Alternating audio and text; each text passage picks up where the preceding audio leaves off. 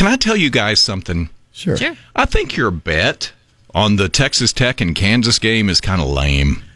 You're the one who brought it up, and he's the one who proposed a malt. Now, what do you want us to do? Yeah.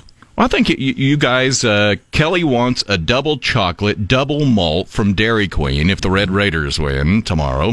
And David wants a blueberry malt from Malcolm's. Is that what you said? Yes, sir. And that's over here on Paramount Street. Which is just disgusting. Not Malcolm's, but a blueberry malt. Are you kidding me? I mean, you guys should be betting steak dinners or lobster or new cars, luxury vacations, $1 million. That all Tim's depends funding on, it. Yeah, it depends on what happens tonight at the lottery. Oh, okay. Get back to us on Monday on that we'll deal. up that in.